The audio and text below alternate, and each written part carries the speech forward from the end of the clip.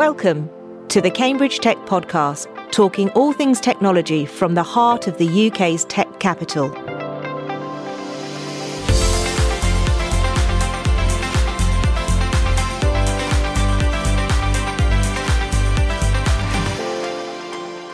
Here are your hosts, Faye Holland and James Parton. Hi, I'm Faye. And I'm James. Well, Faye, another week has flown by. What have you been up to? This week, all the usual stuff, obviously all the usual client stuff, most of which I can never talk about, which is interesting in itself. But actually, I've done quite a lot of work this week on a CAMS B2B event. So this is me wearing my chair of the Cambridge and South Cambs committee for the Cambridgeshire Chambers of Commerce. And we're putting on an event which is really about fostering better interactions between our regional businesses. There's a local ecosystem of suppliers that we can use that's good for the economy. And so it's really about organising that event, setting it up, making sure the right people are going. So I've done quite a bit of work on that this week. Nice. I've had a busy week too. Lots of good stuff going on at the Bradfield.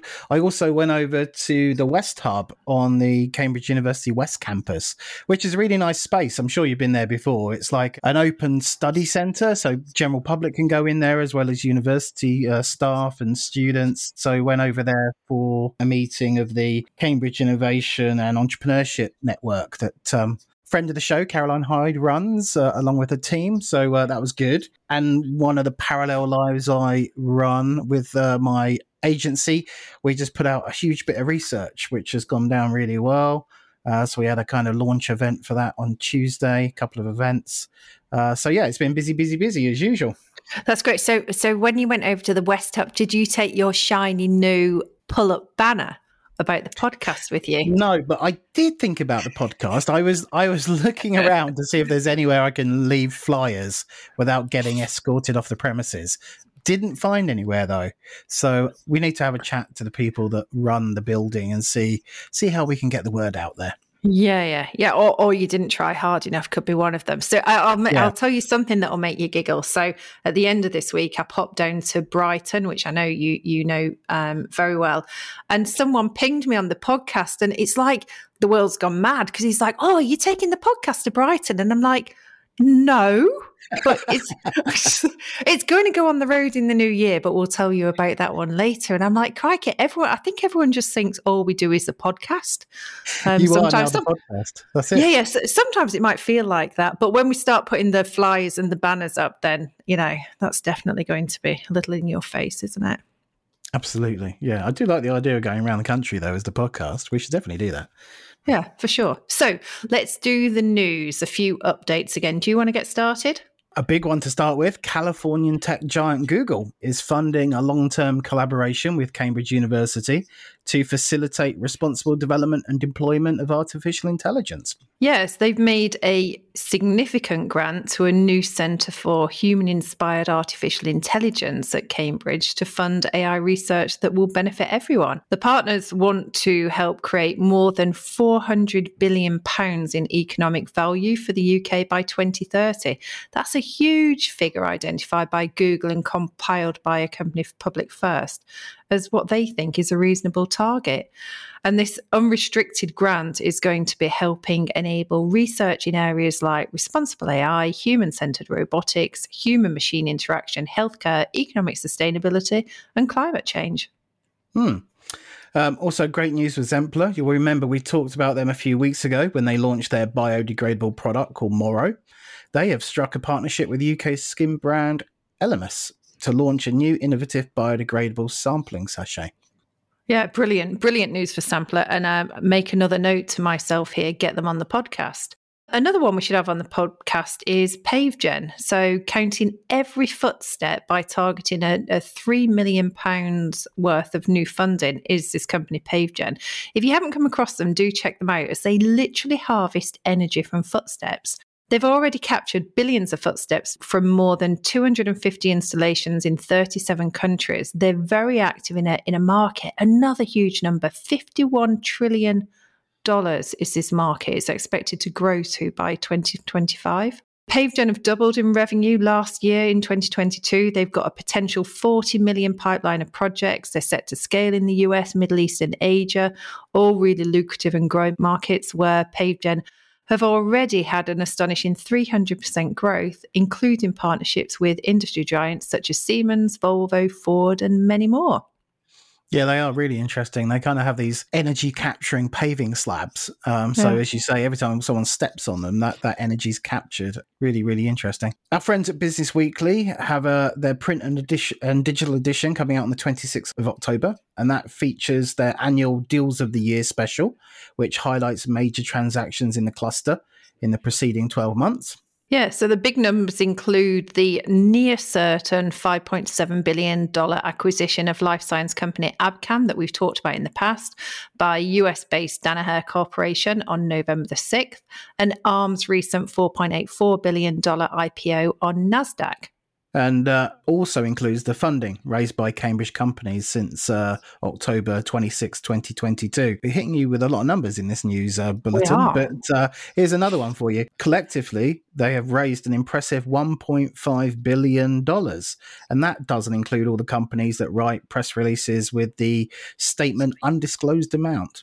Absolutely. So if you add everything that's on the Deals of the Year list together, it comes to a whopping fundraising and M&A total of 14.5 billion this year. So yeah, significant numbers there.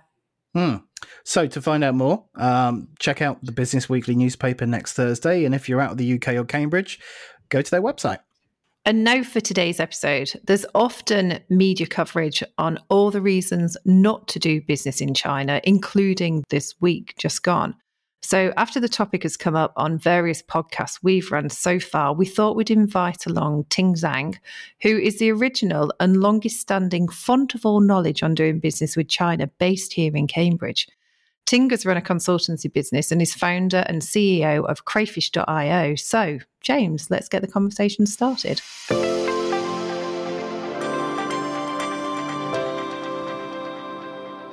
Ting, great to have you here today with us. Thank you for joining us. Let's start with the big questions. First of all, tell us about the culture of doing business with China, some things that people might not be aware of. Hi, James. It's great to be here. Thanks for having me. Now, the Chinese culture is actually coming less different, I would say, with the last decades of economic development. However, there's still some traditional cultural values that are different. So Chinese people have been influenced by Confucianism, which has been there for 2,500 years. So there's some values, for example, the importance of society and family. And then finally, it's the individual. So that's very much embedded in people's thinking and behavior. And also the concept of hierarchy that you can see all the way through the government, the business, families. How do those values manifest to the business community? So is it a case you're doing business with China, you have to keep that hierarchical level? How does that work? Indeed. For example, if you are a UK company, if your CEO goes, you get seen by the CEO. If you send an engineer there, you get seen by engineer. So that's very straightforward almost. Oh, there are exceptions, but this is typically the case. In a Chinese traditional way of negotiation, you have the big boss in the middle, and you have like 10 people maybe sit around, but no one would talk because only the boss would talk. And that's how it typically works. Talking back just, the different ways to do business in China, it's not so much also cultural. It's also, I think a lot of people are not appreciative is China has a totally different economic model in that here in the West, we have market economy. And in China, it's a unique combination of the state plus the market economy. So the state is an active player in how the business and economy is run. And a lot of people only understand a little bit, but not in detail. So give us a practical example of how that plays out and how that might affect, a UK-based startup trying to do business in China. The Chinese government will make industrial policy every 5 years. So they will say, okay, in the next 5 years, we're going to double our GDP, or is specifically they would say we will increase the domestic production level or domestic R&D level in certain industry to this level. They want the whole nation to follow that direction. And this is so-called the whole nation system. For example, in the semiconductor industry, China, as you all have read, has been forced almost. This would be an unintended consequence as the Western's policy, particularly U.S., to not allow China to access certain cheap technology. And as a result, China has put billions, altogether $250 billion worth into developing that. And that has created enormous business opportunities for startups in this sector. There's a lot of money and policy support available. And we have seen that number of Cambridge semiconductor companies taking advantage of the market opportunity. It's a huge, enormous market opportunity. We will come back to that. But I kind of want to push back a little bit on the answer into doing business with China. And I do know you very well, so listeners don't have to worry that I'm starting to bully Ting here, because it's not a conversation we don't normally have. Businesses are really challenged at the moment. They're getting such mixed messages from the US, even the recent party conferences in the relative places around the UK. They gave no clear direction on how to do business with China. Should you be doing it? Shouldn't you be doing it? Individuals certainly have got a very strict anti-China stance. What's the answer to that question? There is not a clear answer. I think what happened is all these different messages and confusing messages have led to people kind of not sure. For business people, they're not sure what government's stance is. And for people like us, who are advisors, we are also not sure what the UK government is thinking or doing. However, I think it's only changed how people react to their approach of doing business in China. In fact, most of our clients and the companies we're talking to are still very interested in doing business in China. It's just they don't broadcast it if they have success. Well, in the past, if they have a Chinese investor on board, they would do a PR to say that. Now they don't. And now if they rely on a lot of their market in China, again, they won't say it. Some of the execs told me they almost feel like guilty to say it. This is absolutely incredible. So at the end of the day, the business, if they are doing well overseas market, is something to celebrate, because it helps the UK to increase the employment and to keep doing more on R&D, etc. So I think it's very difficult to look at what the government and certain individuals or party lines on that. I do hope in the next coming year in the election, we may see some more clearer action. And I know you've done an interview yourself recently with Hermann Hauser, and he talked very much about tech businesses. China should be part of their policy. So let's, if we can we pick up on some examples of companies that are out there and that you can talk about that, they're actually doing some good work in China? I remember very well when I talked to Hermann Hauser in a few months ago, and he said absolutely all deep companies must have a relationship with China just due to the size of the market. I work closely with the companies in Cambridge, from engineering to semiconductors to software, to some now extent life science companies. And we have a number of clients that are really doing very well in China. And recently we had a roundtable of 8 local companies, 4 or 5 of them from semiconductor to gas sensing. They are doing very well. In terms of their sales, they have grown their headcount. They are expanding in the market. They have seen commercially success in China. A number of other companies in terms of software, AI, they are also looking to, and now they're looking to enter into China. They now have also set up distributor relationship in China. You've got some examples of companies that are successfully operating or partnering in China. When you see startups in the local ecosystem, do you think there's a lack of awareness of opportunities with China? Do they think about China as an opportunity too late in their kind of development? I think now, compared to 20-something years ago when I first started my consultancy to advise Cambridge companies about China, it has changed a lot. All the companies I talk to are aware of China opportunities, whether they are very early stage startup or they are scale-ups. So, for example, I was talking to a medical AI company, and they are still going through the FDA stage with US, but they're already thinking, what should we do with China? Because for this particular disease, they're looking at China as one of the biggest market. And therefore, we are looking to say, okay, you need 2 years to plan for the Chinese medical registration approval. So it's good that they already put that on the agenda. So for them, if they want to be globally successful, China is part of the plan. Typically, they start US and then China. Let's move on and talk a little bit about crayfish, if we can now. So what is crayfish? How when did you start it? What does it do? For crayfish, it was very much a new business model where we can enable a lot more SMEs, particularly tech companies, to engage with China in a better way. And as well as there's a consulting element to the company, but you also have a digital platform. Is that right? This is 2016 when there's a lot of online platform sort of model inspired by the likes of Upwork.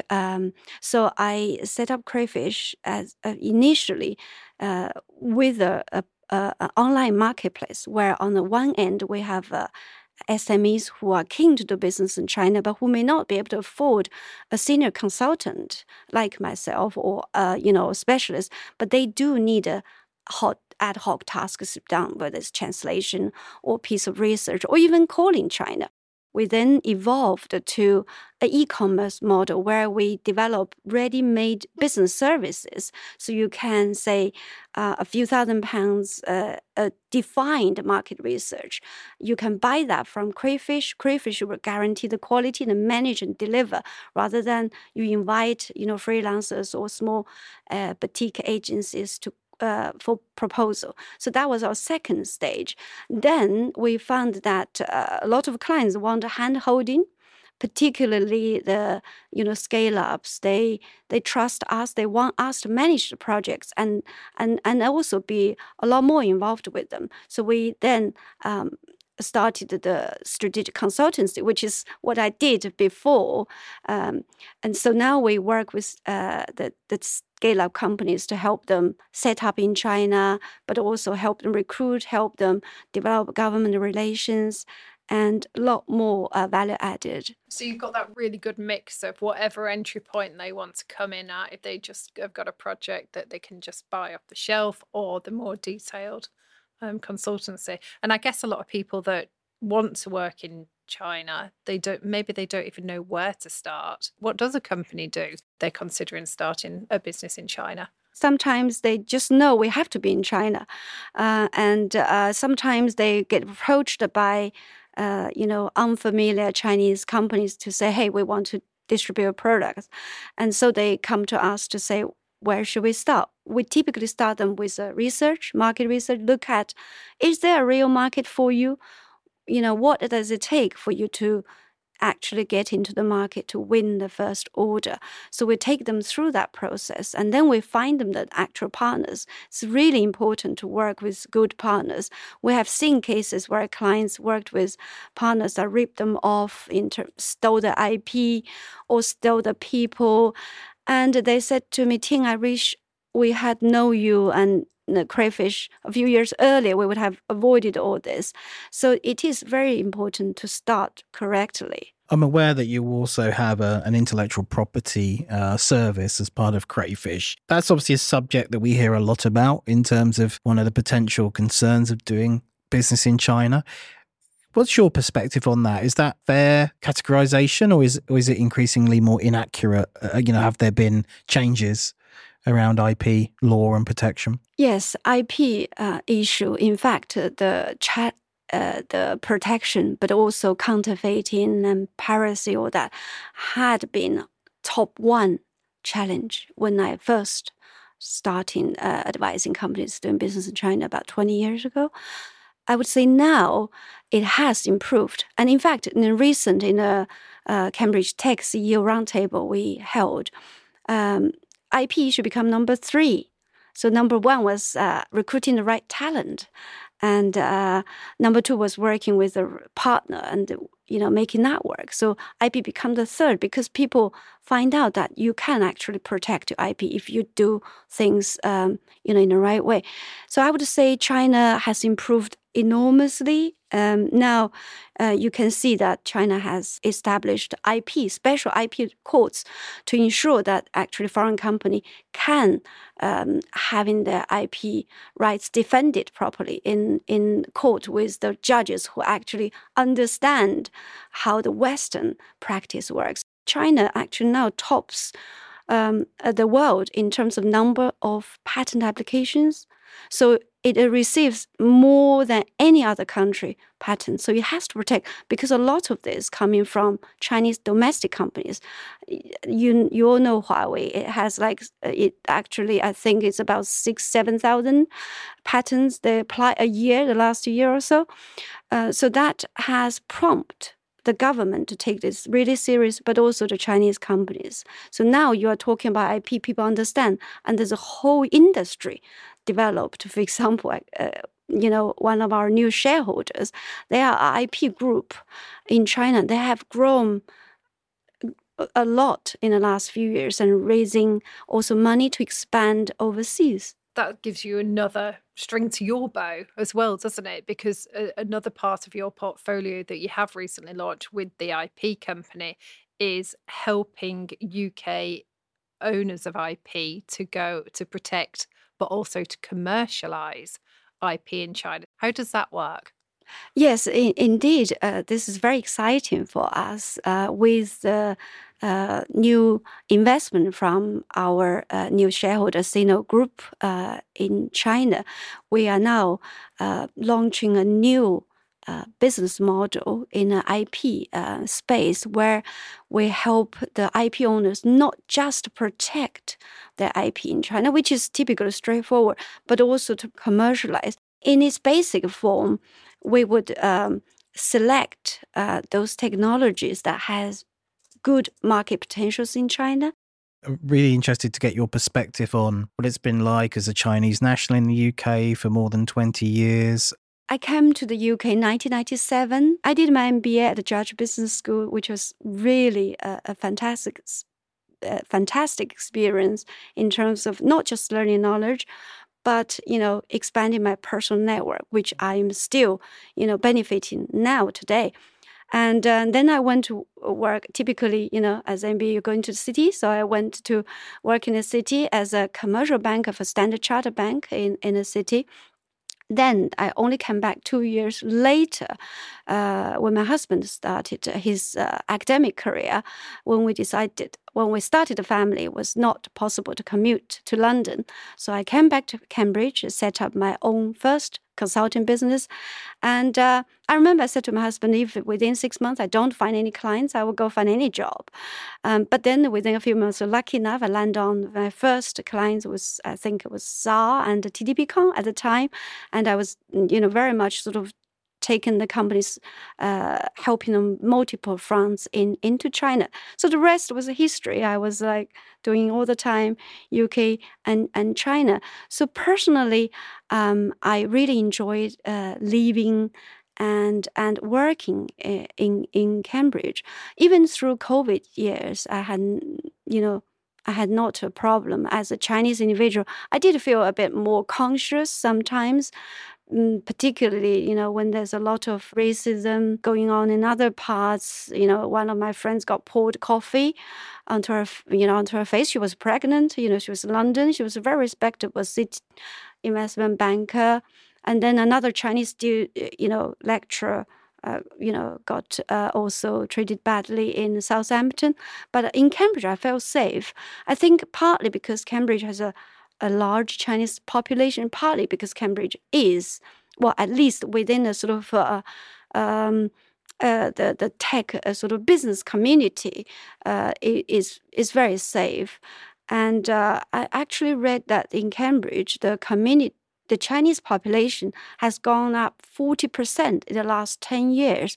So now it has about 6,000 something population, not to include the 2,000 Chinese students in the University of Cambridge. And compared to when I came in 1997, there were about 200 Chinese students. So it's gone exponentially. And then the second part of the question is, you're a founder of your own company, your own startup. So looking back, as a founder for Crayfish, and I think what really worked is you have to start with a good business model. But in the meantime, as a founder, you have to be flexible and adapt to the market condition. Nevertheless, in the meantime, I think I have to actually stick to the mission. So that's how I feel. For example, we had a business model of online platform, and then we adapted our service and business model. But in the meantime, our mission of facilitating UK, China, trade and investment and helping companies succeed, that has not changed. So believing in that is very important. Another one is really, I think many founders would say the same, is the team that is very important. Part of my legacy with Crayfish is really down to the support I have enjoyed from Cambridge, the community and the ecosystem. At the early stage of Crayfish, I was very lucky to have been supported by the super angels like Jonathan Mueller and David Cleary, who both had used my previous consultancy for their portfolio companies, and they knew how important it is to get China right. So that was great to have them to actually invest into Crayfish, making Crayfish a Cambridge Angels portfolio company. And so now we want to be more proactively supporting the Cambridge ecosystem. And I believe hot off the press, Ting, this week you were awarded with a highly commended award at the very prestigious Mulan Awards, which were about celebrating Chinese heritage business people in the UK. So congratulations on that. What next? Thank you for that. I think looking ahead, I would like Crayfish to stick to our mission, which is really helping companies to succeed in China. Through various ways of engagement, and also looking at Hong Kong and even maybe in the future Singapore and other Southeast Asia markets.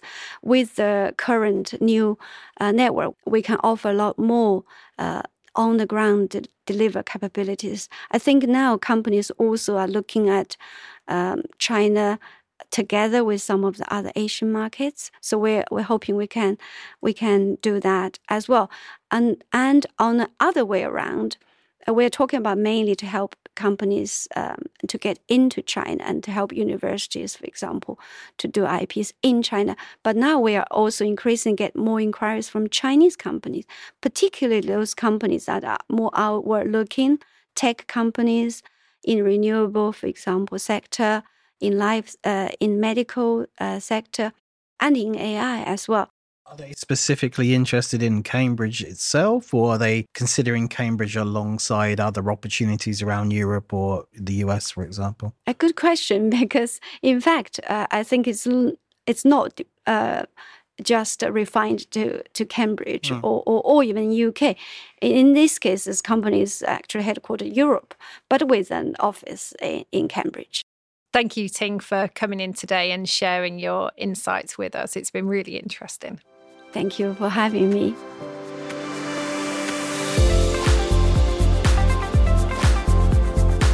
Today's show was produced by Carl Homer of Cambridge TV and supported by our media partner, Business Weekly.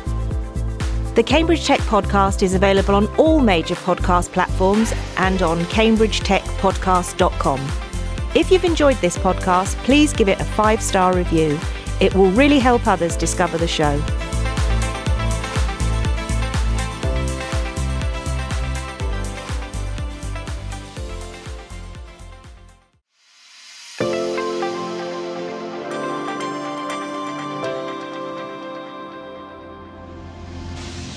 High-performance computing and AI is being used to positively transform society and mitigate climate change. KO Data's 100% renewably powered data centres support the mission-critical workloads of life sciences, biotech and AI startups in Cambridge. Find out how we can reduce your digital carbon footprint at kodata.com/contact. KO Data, proud to sponsor the Cambridge Tech Podcast.